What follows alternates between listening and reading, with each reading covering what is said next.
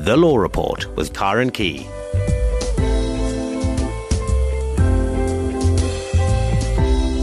And a very good evening to you from tonight's Law Report programme. Well, over the last few months, we've had many queries about pension and provident funds and all sorts of retirement funding. So this evening, that's what we'll be focusing on with my guest, attorney Carlisle Field. And he's an associate partner at Shepston Wiley Attorneys who works in the Employment Law Department, specialising in retirement fund law. Well, if you have any questions, I suggest you get dialing now, because normally at the end of every show, people start phoning in right at the end and then we can't put you on, and we hate that. So if you want to speak to my attorney this evening, please do call in early. It's 0892 10 2010, 0892 10 2010. Any questions you have on retirement funding, provident funds, anything to do with that, pensions, give us a call. Carlisle, good evening. Welcome to the show. Thanks, Karen. Thanks for having me. And just before we begin, a reminder that there's a list of available documents on the Facebook page, Law on SAFM. If you'd like any of them, post a message on Facebook, but please do remember to include your email address as well as a note of exactly which documents you want. If you don't have access to Facebook, you can email me on law@safm.co.za and I can send you a copy of the list so you can choose what you want.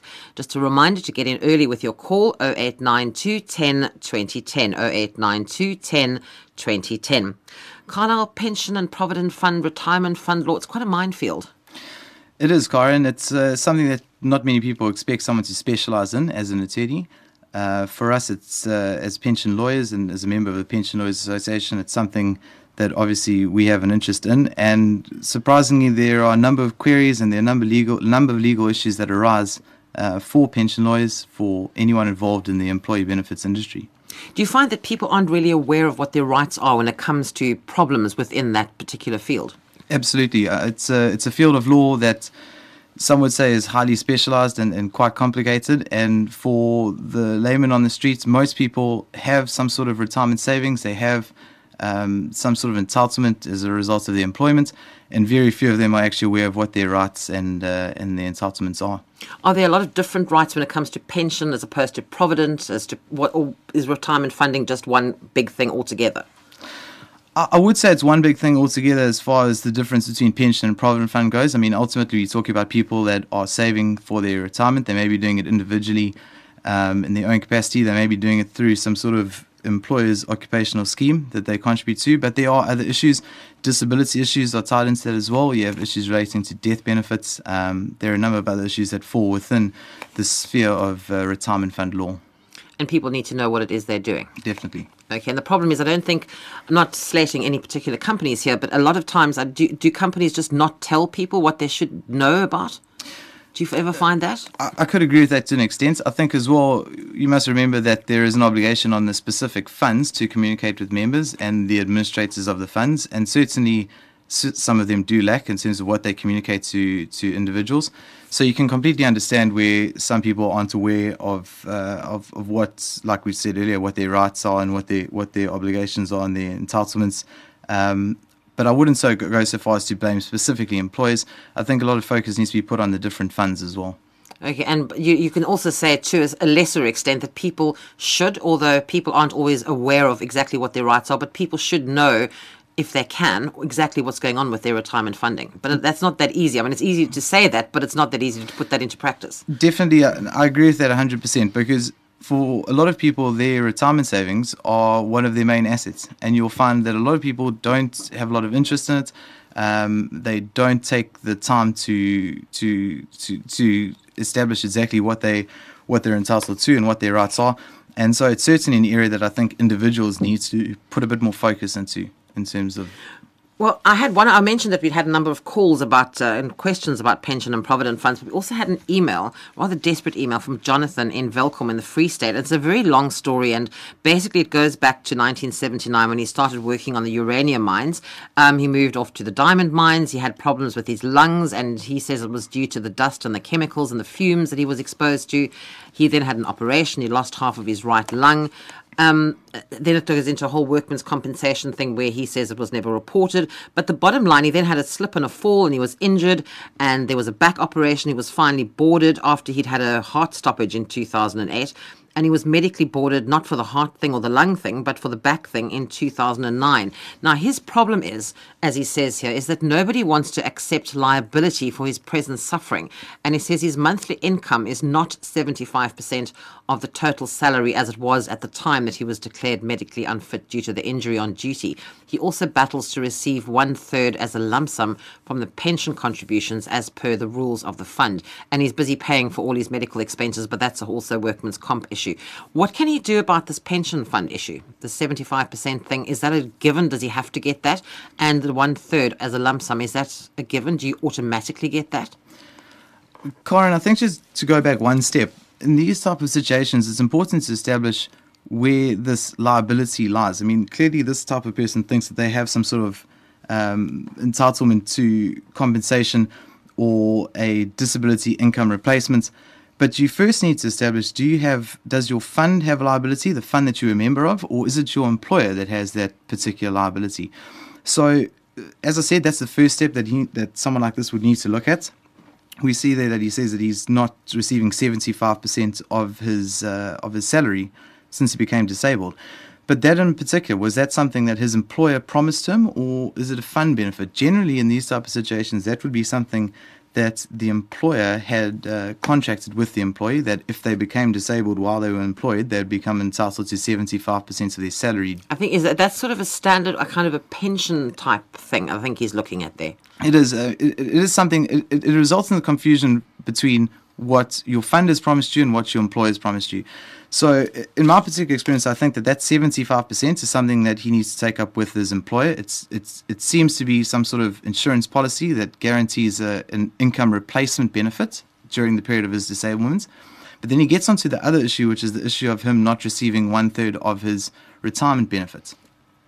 And the key thing here is whether he's actually still a member of the fund. He said he was medically boarded. He said he was medically boarded, but that doesn't necessarily mean that his fund membership terminated or that it didn't terminate. The important thing, okay, so he might not be of pensionable age, is what you're saying. Exactly. Oh, right, okay. In some situations, you'll have a situation where a person will become medically boarded, and immediately they will be retired on the grounds of disability, and then they would be entitled to receive their 1/3 of their benefits, which is something that only happens on retirement. That's the key point here. If he has a policy in place, or his employer had a policy in place, should I say, where he actually continued to receive a benefit during his disablement, but he didn't actually, his membership didn't terminate of the fund, then he wouldn't have an entitlement to receive that portion of his benefits. So that's the type of misunderstanding that we were talking about earlier, where this particular person may feel like, well, because I'm not working anymore, now I'm entitled to receive my retirement benefits, whereas in fact, until his fund membership actually terminates, he doesn't have any entitlement to receive that. So that could explain that 1/3 thing. Okay, that makes a lot of sense. I hadn't actually thought of that. So he might not be of retirement age. Exactly. But once he is of retirement age, that would then fall in. Is that a given that automatically happens always with a retirement fund, a pension fund? That when you reach retirement age, you can receive 1/3 of your benefit. Yes, for a pension fund, you can receive 1/3 of your benefit when you retire. For a provident fund, you can receive your full benefit. That's something that National Treasury and the government are looking into, and soon it will be a case of everyone being forced to receive a pension going forward, and you can't receive your full benefit. It is. It's something that there are practical reasons why they're taking that steps, that the government doesn't have to support people well into their retirement. But in this particular issue, like I said, I mean, the first step is to find out when you feel that you're entitled to a benefit, being your 75% of your salary. First, establish where that arises. Does that arise with your employer? And thereafter, it's important to remember that your employer and your fund are two entirely separate legal entities. So when you look at, well, am I entitled to my retirement benefits? If I'm a member of a pension fund, can I withdraw 1/3? If I'm a member of a provident fund, can I withdraw the full benefits? You need to look at that fund in isolation. You need to look at what its rules say. Are you regarded as having been retired from that particular fund? Because he says here, that was this 1/3 thing, he says, as per the rules of the fund. But maybe he's reading the rules of the fund, but not relating them to his exact case. Exactly. As you say, he might not be of retirement age. There might be something like that. He must look at that part of it. Okay, well, I hope, Jonathan, that sort of halfway helps you even a little bit, because, your email is quite desperate, and I hope that we've been able to give you some advice there. Right, we've had some calls on the line. Oh, thank you all of you for calling in early. It's really great. Thank you so much. Right, Mark in Margate, good evening. Yes, good evening to you. Lovely show as always. Thank you, Mark. How can we help? Yeah, two questions on endowment policies. I have an endowment policy in the UK. It's due for maturity in May of this year. Now, I understand with endowment policies, you're allowed 1/3 on retirement, but you can get the full amount depending on your medical condition. That's the one question, because I do have a number of medical conditions, including partially sightedness and some other issues, but I won't go into detail. The other question is, I want to bring it out here and invest it. Is it advisable to keep it as an endowment policy, switch it to something else, going to property? I know he's not an investment manager, but what would you recommend on that score? Mark, sure, Mark, just to start, the first issue here is that as far as the different conditions between receiving 1/3 of your benefit compared to, say, receiving your full benefit, I mean, that's something that will be regulated in terms of the law that applies in that particular country. I think you said it was in the UK. So, yes. I apologize for not being able to give you any more detailed answer than that. But obviously, the different laws differ between different countries. In this particular country, I can't think of any circumstance that would give you that entitlement. But again, I mean, that's entirely regulated. If you have some sort of entitlement to receive a full benefit as opposed to just 1/3 because of your medical condition, that's something that you may want to ask a specialist or someone that specializes in law in that particular country to advise you on.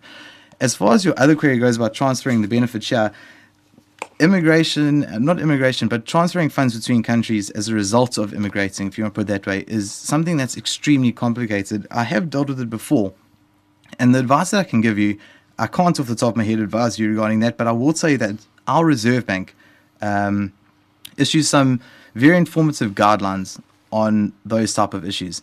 It's something that you need to look at with regard to your personal circumstances and what you want to do with your money. I certainly suggest having a financial advisor advise you regarding the implications of that decision.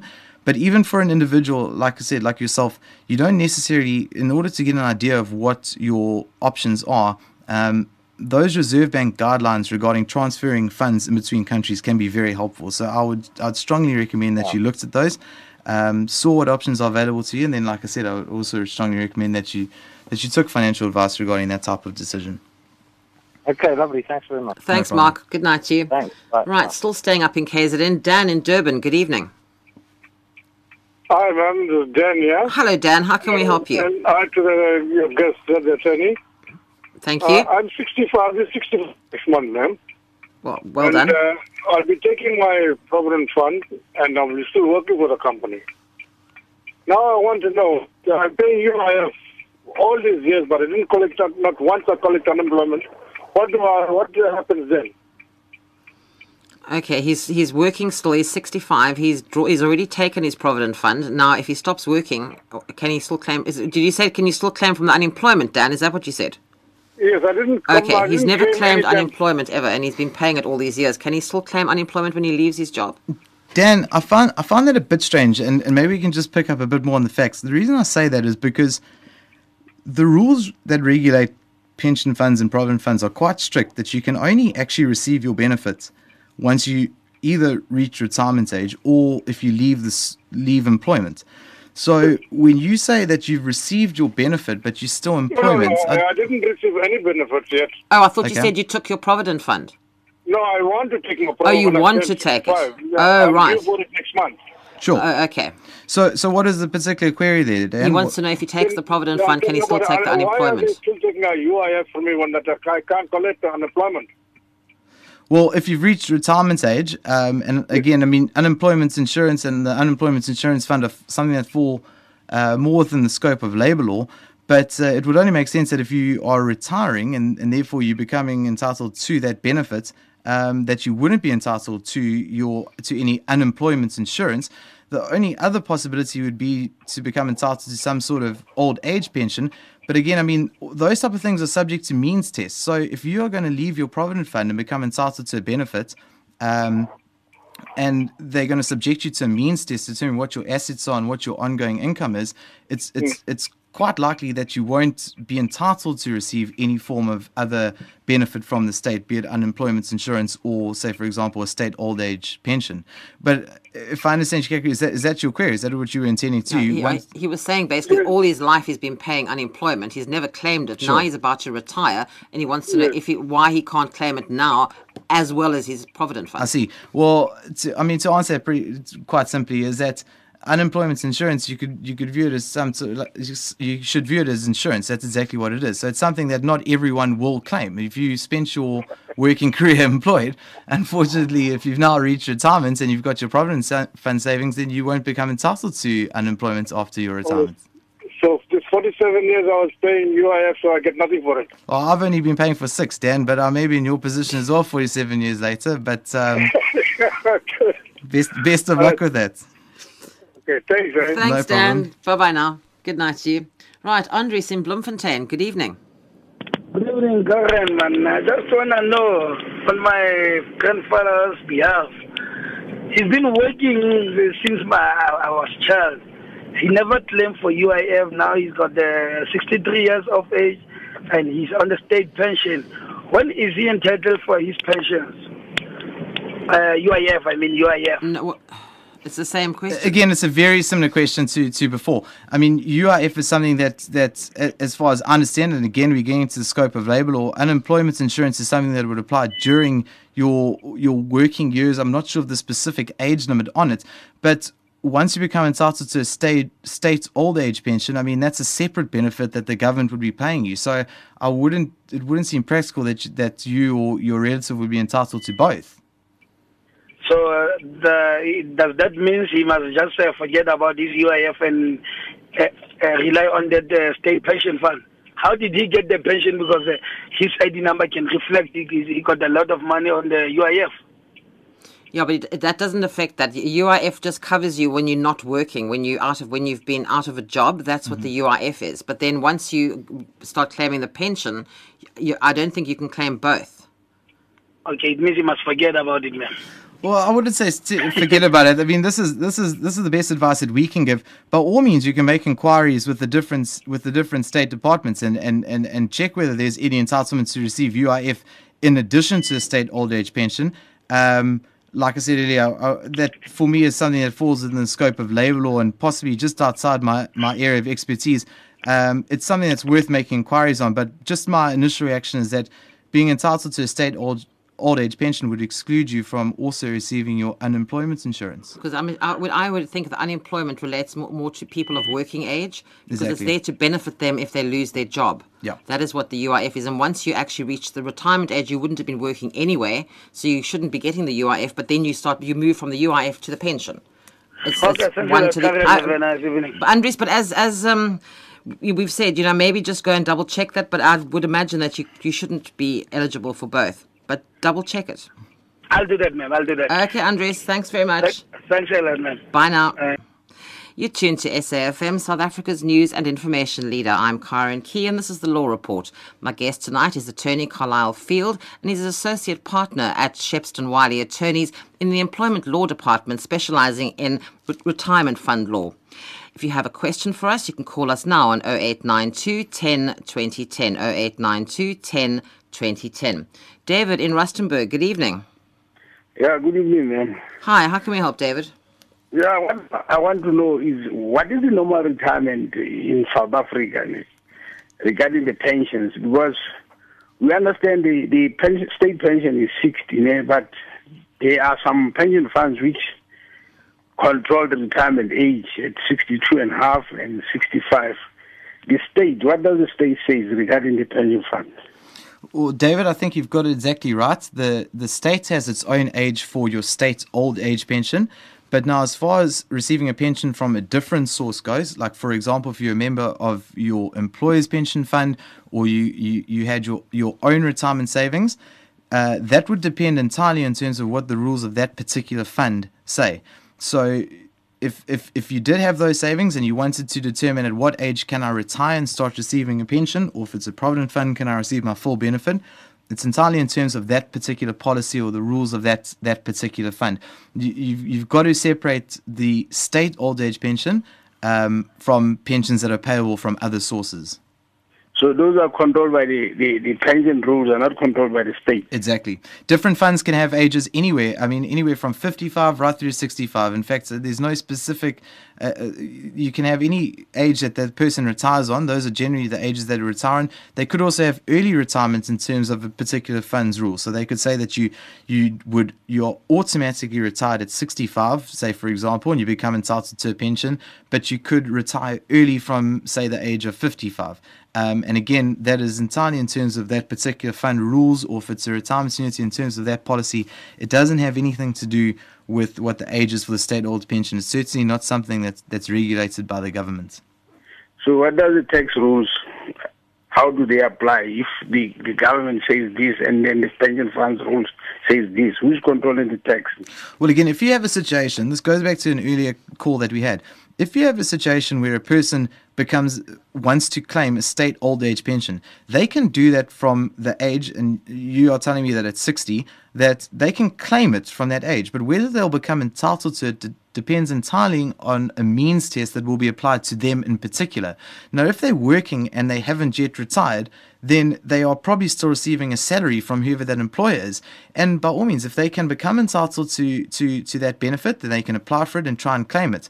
But generally what would happen is that if you're still receiving a salary, or if at a later stage you're then receiving a pension from your fund, you may not be entitled to that state old pension, but you must look at them entirely separately. The state old age pension is something that the government will give you from 60 if you qualify for it. It doesn't have to do, it's not directly linked to whether you're working or whether you are in receipt of a pension from your pension fund.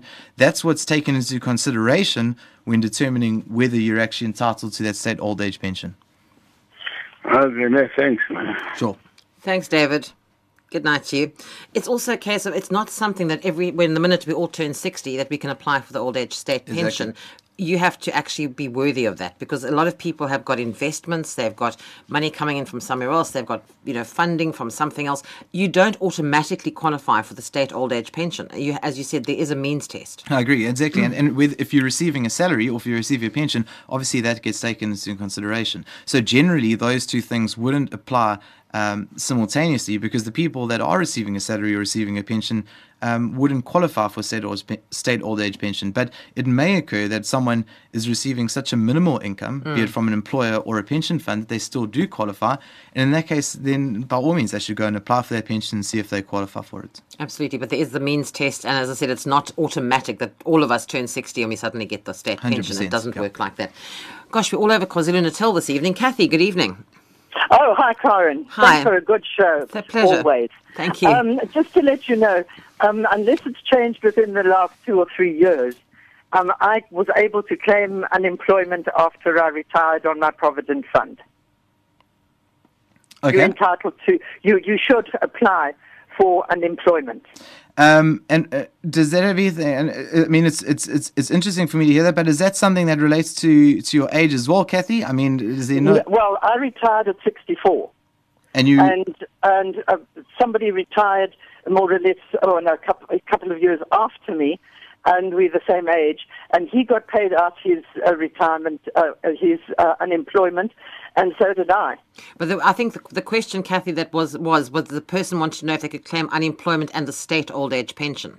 That was the last guy, but the guy before that said, he was going to retire with his Provident Fund, and could he claim unemployment?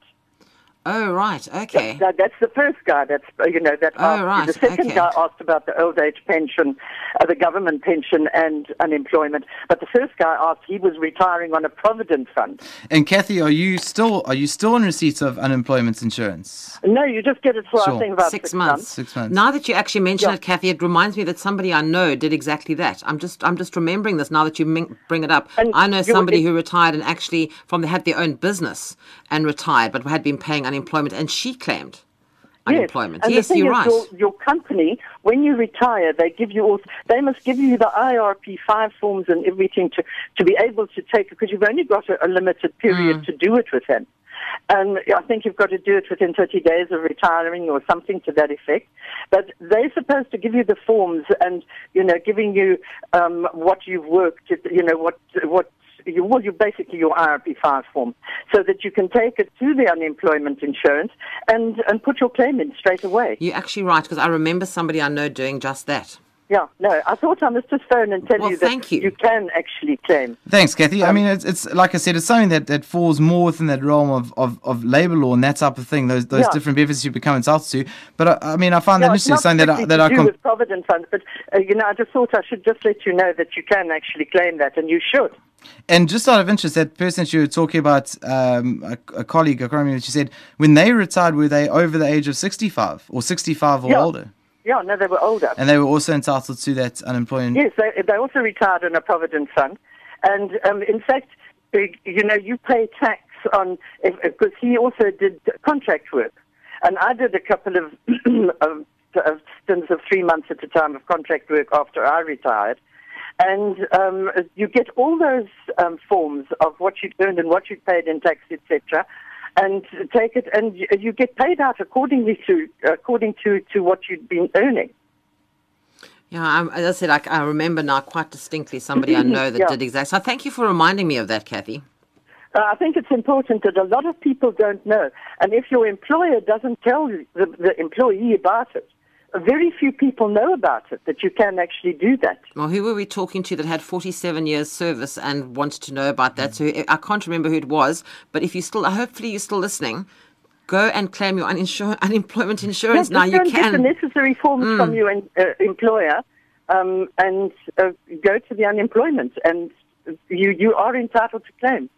Well, whoever that was now that called in, 47 years, you've got a lot of unemployment. You can only claim though for 6 months. That's the limit, yeah. For 6 months, and it's based on, it's your salary that you've been working for, the last salary of the last 2 years of 47 years you've been working, and then of course a little bit after that we got, you get paid out. Normally, I think you get paid out monthly. It depends entirely. I got paid out in a lump sum, fortunately. Oh, that was good. Only once off to the office.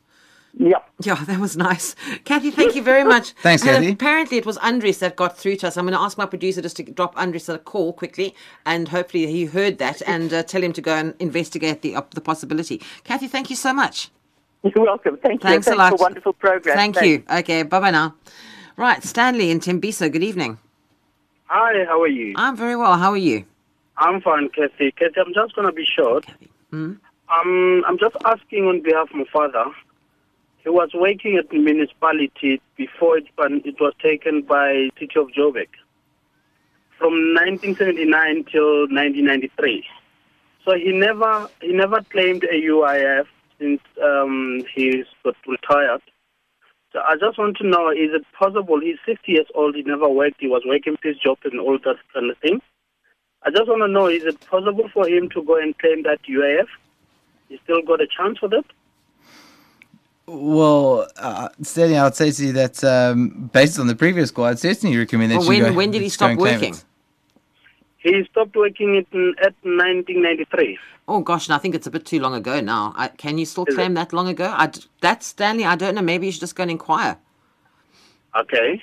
But he would need all the documentation from his employer, though. Okay. No, I just wanted to know that. Thank you very much. The point is, don't leave it. Go and ask. But you need, as that lady Kathy was who called in now, she said you need lots of papers and forms from the employer to be able to do that. So, but don't leave it. It's always worth a shot. Okay. Thank you very much. Okay, Stanley. Thanks. Bye-bye now. Bye-bye. I think we've opened a can of worms here with this UIF thing. I think you can do a whole show on UIF. It sounds like it. Gosh, maybe that's an idea.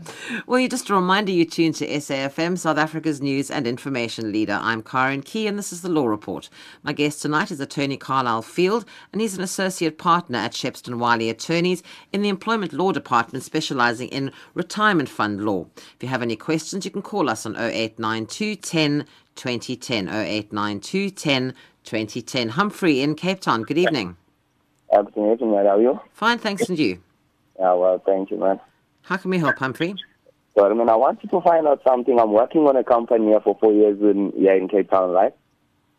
Okay. So I wanted to find out, I want to know how much UIF they are pulling, because they're not producing nothing for me, that's how much they're pulling for UIF and all that stuff. What can I do to take a further step and know what's happening? Humphrey, I would say to you that your first step is to look at your payslip. Your payslip should have the different deductions that are being made from your salary to know what you're contributing to. I would hope at the very least that you know whether someone is contributing to a retirement fund for you. Are you aware of that? Have they let you know that you're actually a member of a particular fund? Yeah. So as far as the amount that you that you're contributing goes, there's two ways of determining it. Like I said, the easiest way would be to look at your payslip. They should reflect what different contributions are being made. Something like UIF would come off automatically. And then as far as your contribution goes, like I said, on your payslip, it should have a rand amount that shows how much is being contributed and to what fund. And then also, if you wanted even more clarity, you could speak to your employer or maybe your human resources department and look at the rules of that particular fund and find out how much you are actually required to contribute. Humphrey, are you getting a payslip? No, what they're doing is they do give us a pay slip now, but sometimes they don't know how much they pull in. They said they're pulling 100 rand each and every month, you understand? So sometimes they said, no, they misprint it and all that stuff. So I wanted to find out if they're actually pulling it for the UIF. Well, that we can't really tell you. That it needs to be by law, I think. Am I correct, Carlisle? It needs by law to be on that payslip exactly what they're deducting and how much they're deducting and what they're deducting it for. Okay. And if they're not giving it to you, he's quite entitled, I would imagine, Carlisle, to go to the office or the human resources people or the salary department or the boss or whoever it is and say that they have to give you a detailed payslip. Okay, thank you, man.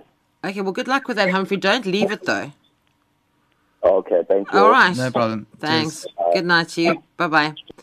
That is, I mean, you are, as I mentioned, in the employment law departments. I mean, you come across employment law, and this is one of those things we mentioned about people not being treated correctly, but yet not knowing what their rights are. And that, I think, is the big issue when it comes to things like pension and provident fund and the problems that people are facing here. Exactly. And it's an important thing to ask, to know exactly what contributions are being made on your behalf. Obviously, something like your UIF is something that your employer is obliged to contribute, but also particularly, like we said, to any different funds, to your medical aid, you want to know that those contributions are being deducted from your pay and that they being paid across to the relevant funds. The other problem is, and it's a rather sad situation because it happens sometimes, quite often, you need to keep those pay slips because there are occasions when companies, and they're very few and far between, but it does happen, where they aren't paying that money over to the pension fund or the UIF, or they're telling you they're doing it, but when it comes to the crunch, you discover they haven't done it. Absolutely. It's something that happens more and more in practice, particularly with small employers, but I mean, by no means do we want to generalize like that.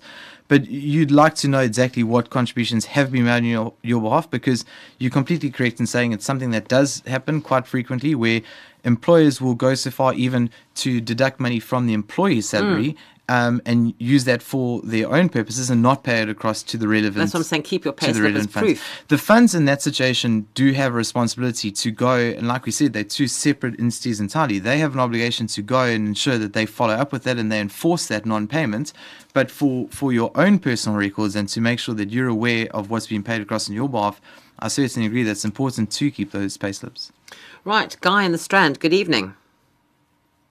Hello, Guy. Yeah, it's not a UIF question, but... Oh. No, we weren't... we actually not really... We're supposed to be dealing with pension and provident and retirement funding problems. All right. I'm 63. Spent 12 years in Canada, took out Canadian citizenship while I was there, and married a Canadian. We've been back here now about 25 years, and we're looking to sell our property here and possibly head back to Canada for a season. You mentioned restrictions on funds being transferred out of the country. Can you tell me what the amount is, or what the limit is? Guy, I don't want to guess and put you in the wrong direction. But like I said, those guidelines, those exchange control regulations, that's what they're called. They're very easy to find, even if you just had to look for them on the internet. They're published by the Reserve Bank, and they're actually intended for individuals and people, not so much intended for legal experts. So, if you went and looked at it, if that's what you're considering doing, I'd strongly recommend that you went and found them and you looked at them yourself, and you'll be able to get the answers to all of those type of queries just by reading through those different regulations, those exchange control rules and exchange control regulations. Good. I'll do that. Okay, problem. thanks, Guy. Thank you. All right. Good Good night. night to you. What I will do, though, for all of you listening out there, you know I always do this every Monday evening. I will go and try and find the exchange control regulations, and I will pop them onto the Facebook page. So you can go and have a look. It's Law on SAFM, and hopefully in the next day or so, I should have a link up for those. If you wanting to go and find them there, I will try and find them for you. So have a look at Law on SAFM on the Facebook page, and hopefully the next day or so, I'll have them up there. Right, Matswaki in Witbank, good evening. Good evening. Hello, how can we help you? Yeah, I just wanted to get clarity regarding this government employees pension fund. This 1/3 lump sum and the gratuity, how does it work?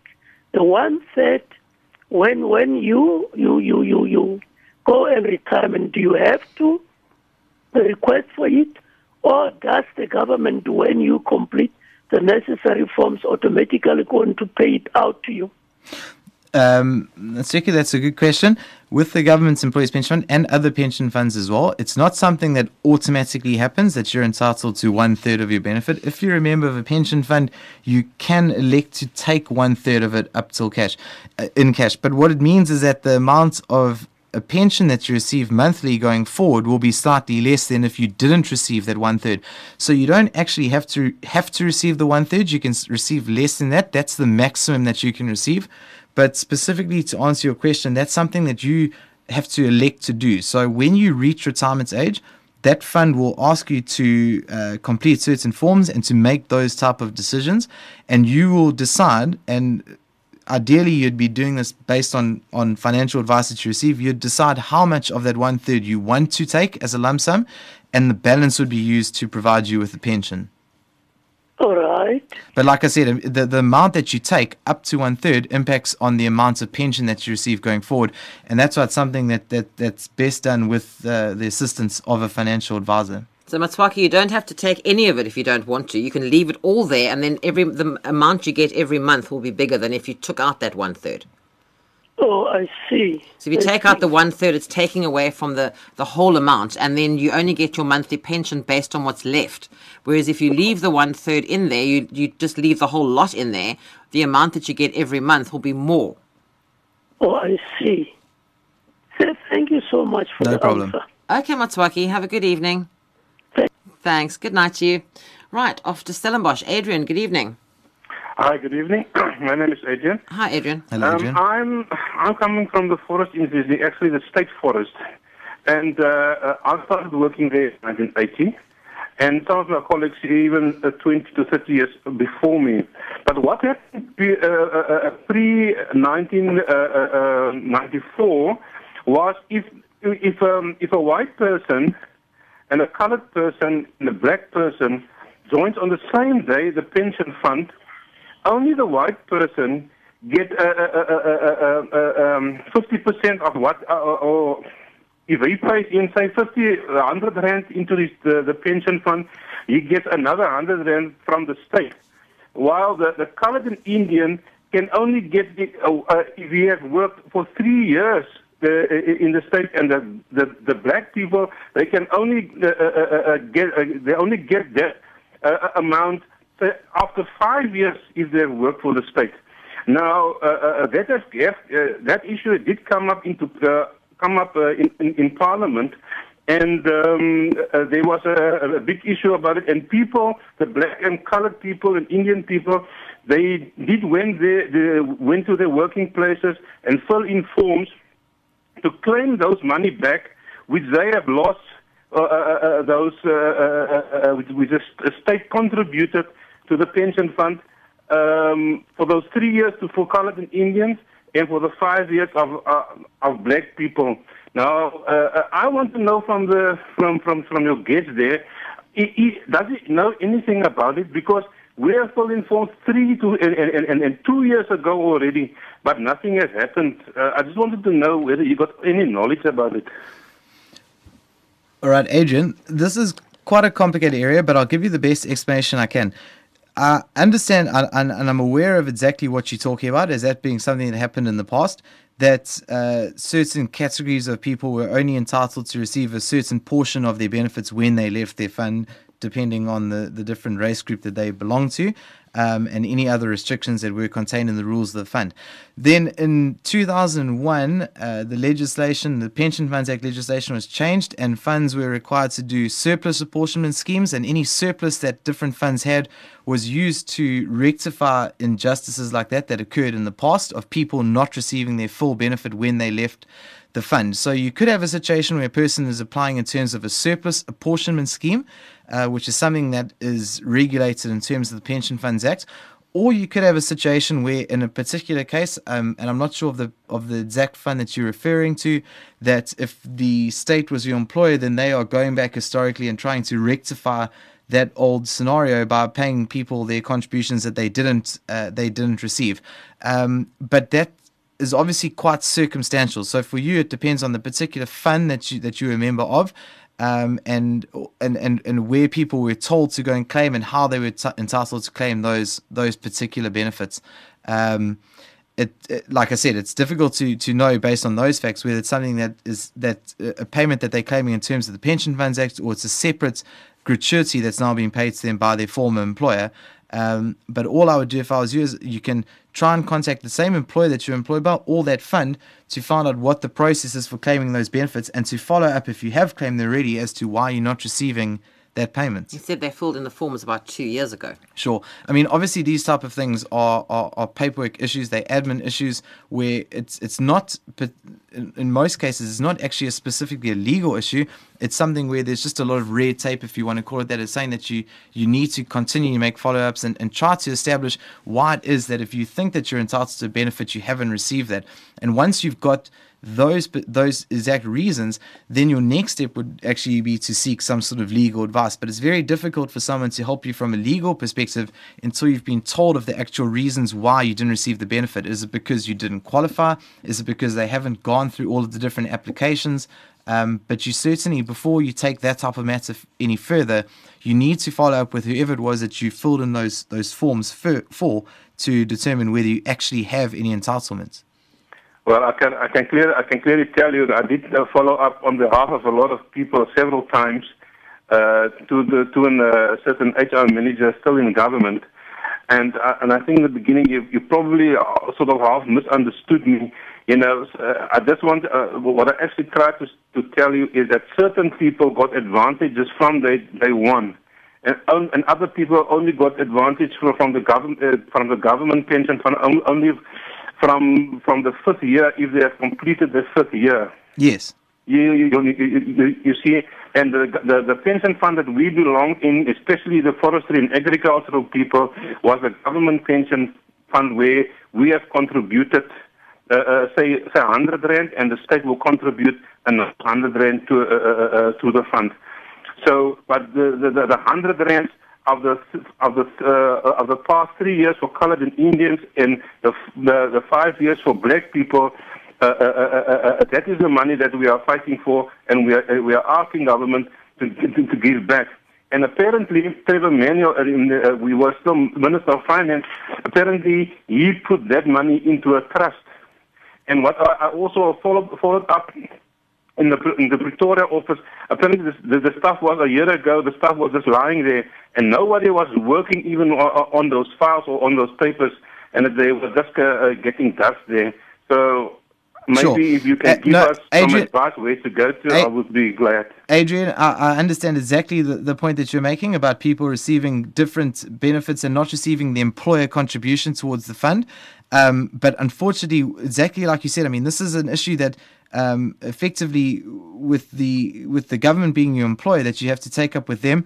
And I mean, there's all type of thing that you said there, and I'm not trying to be unhelpful in any way, but that's something that we, myself personally, or probably any legal professional that you talk to, can't assist you until you get further clarity regarding those benefits. You could possibly consider, like I said, approaching the courts or lodging a claim with that government employees pension fund. But I'd strongly recommend that you did a bit more investigation on your side. It sounds a bit like a bit of hearsay in terms of what's happened with those monies and whether people actually have an entitlement to those benefits.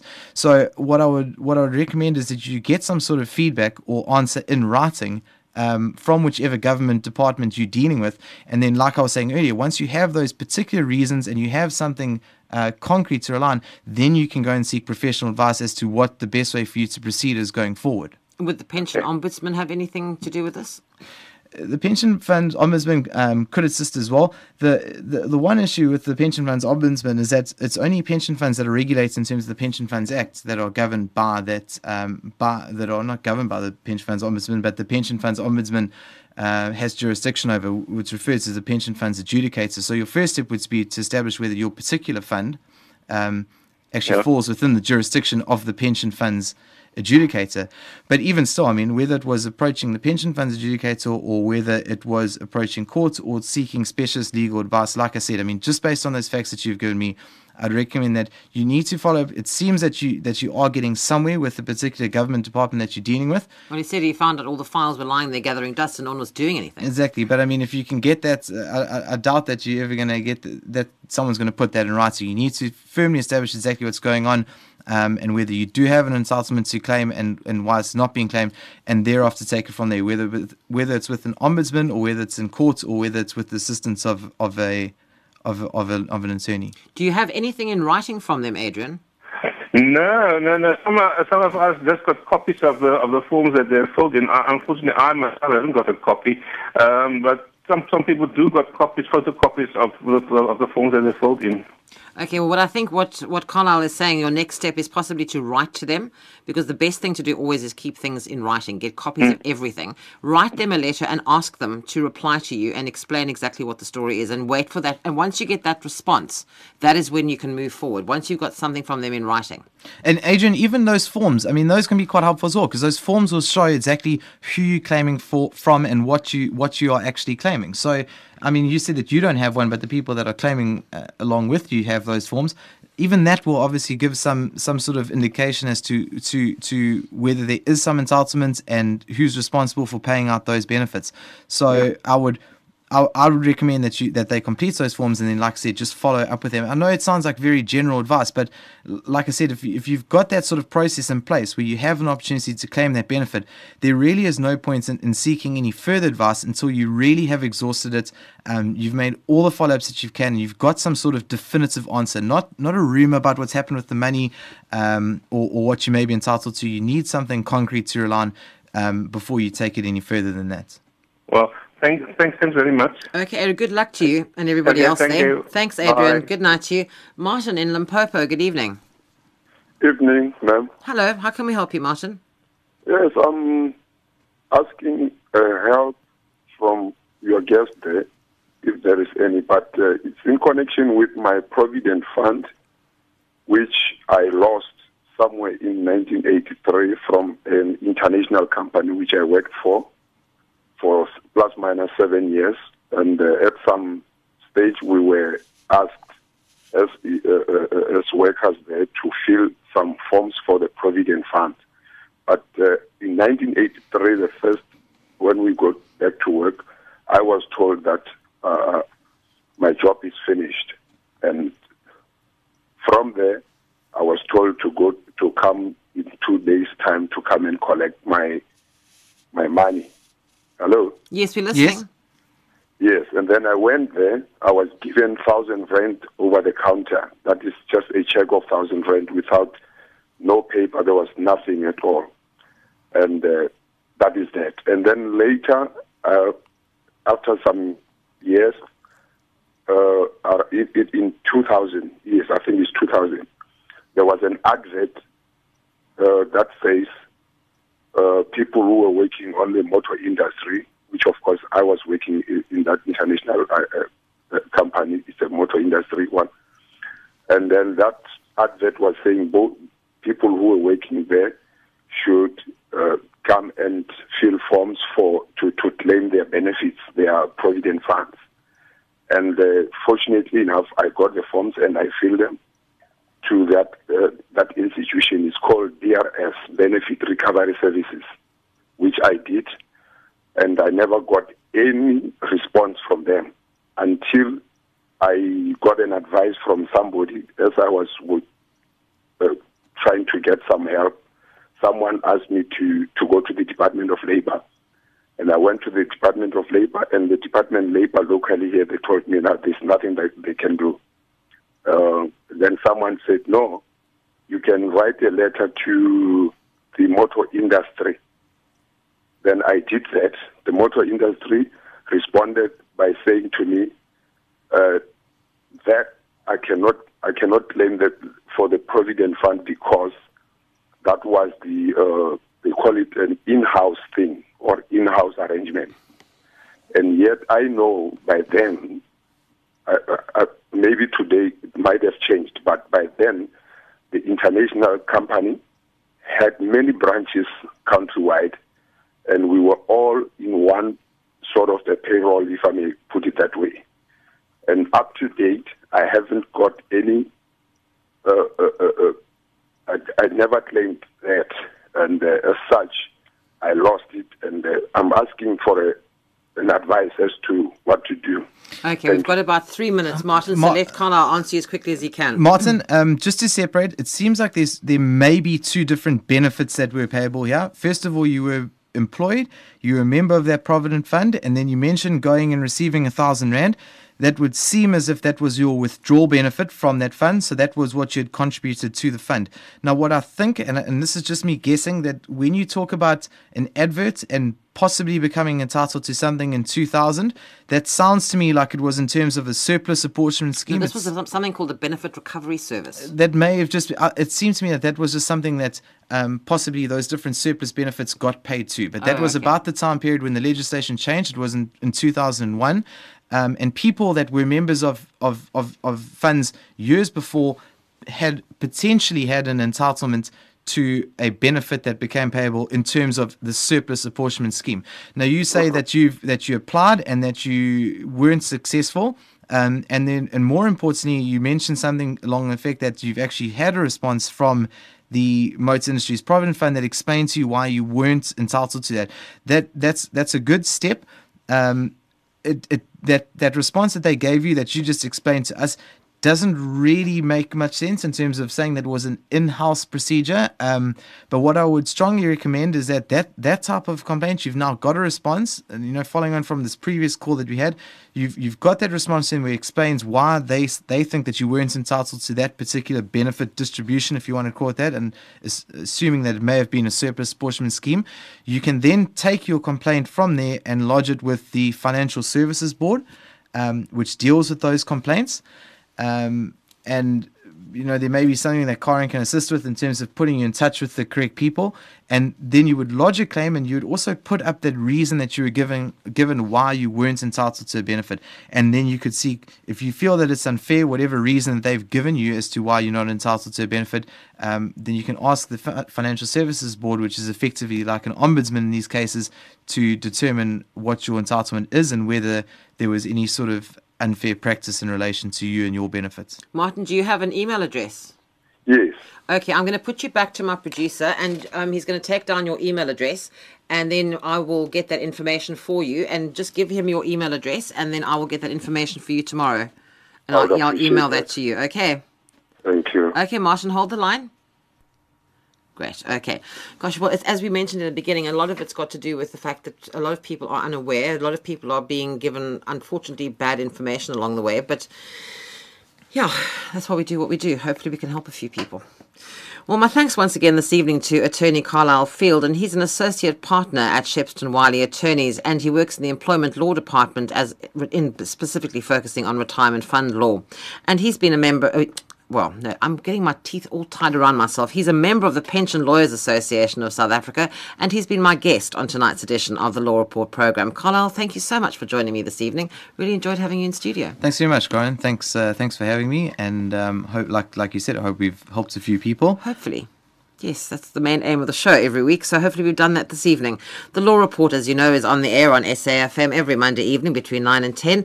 And a reminder again of the list of available documents on the Facebook page, Law on SAFM. If you'd like any of them, post a message on Facebook, but please remember to include your email address. Or if you don't have access to Facebook, email me on law@safm.co.za and I can send you a copy of the list so you can choose what you want. Well, in next week's programme, being the last Monday of the month, we'll once again be joined by attorney attorney Marlon Chevelu for our monthly property law program. And this month we'll also be joined by attorney and conveyancer Frank Holland. That's the Law Report next Monday, the 27th of January.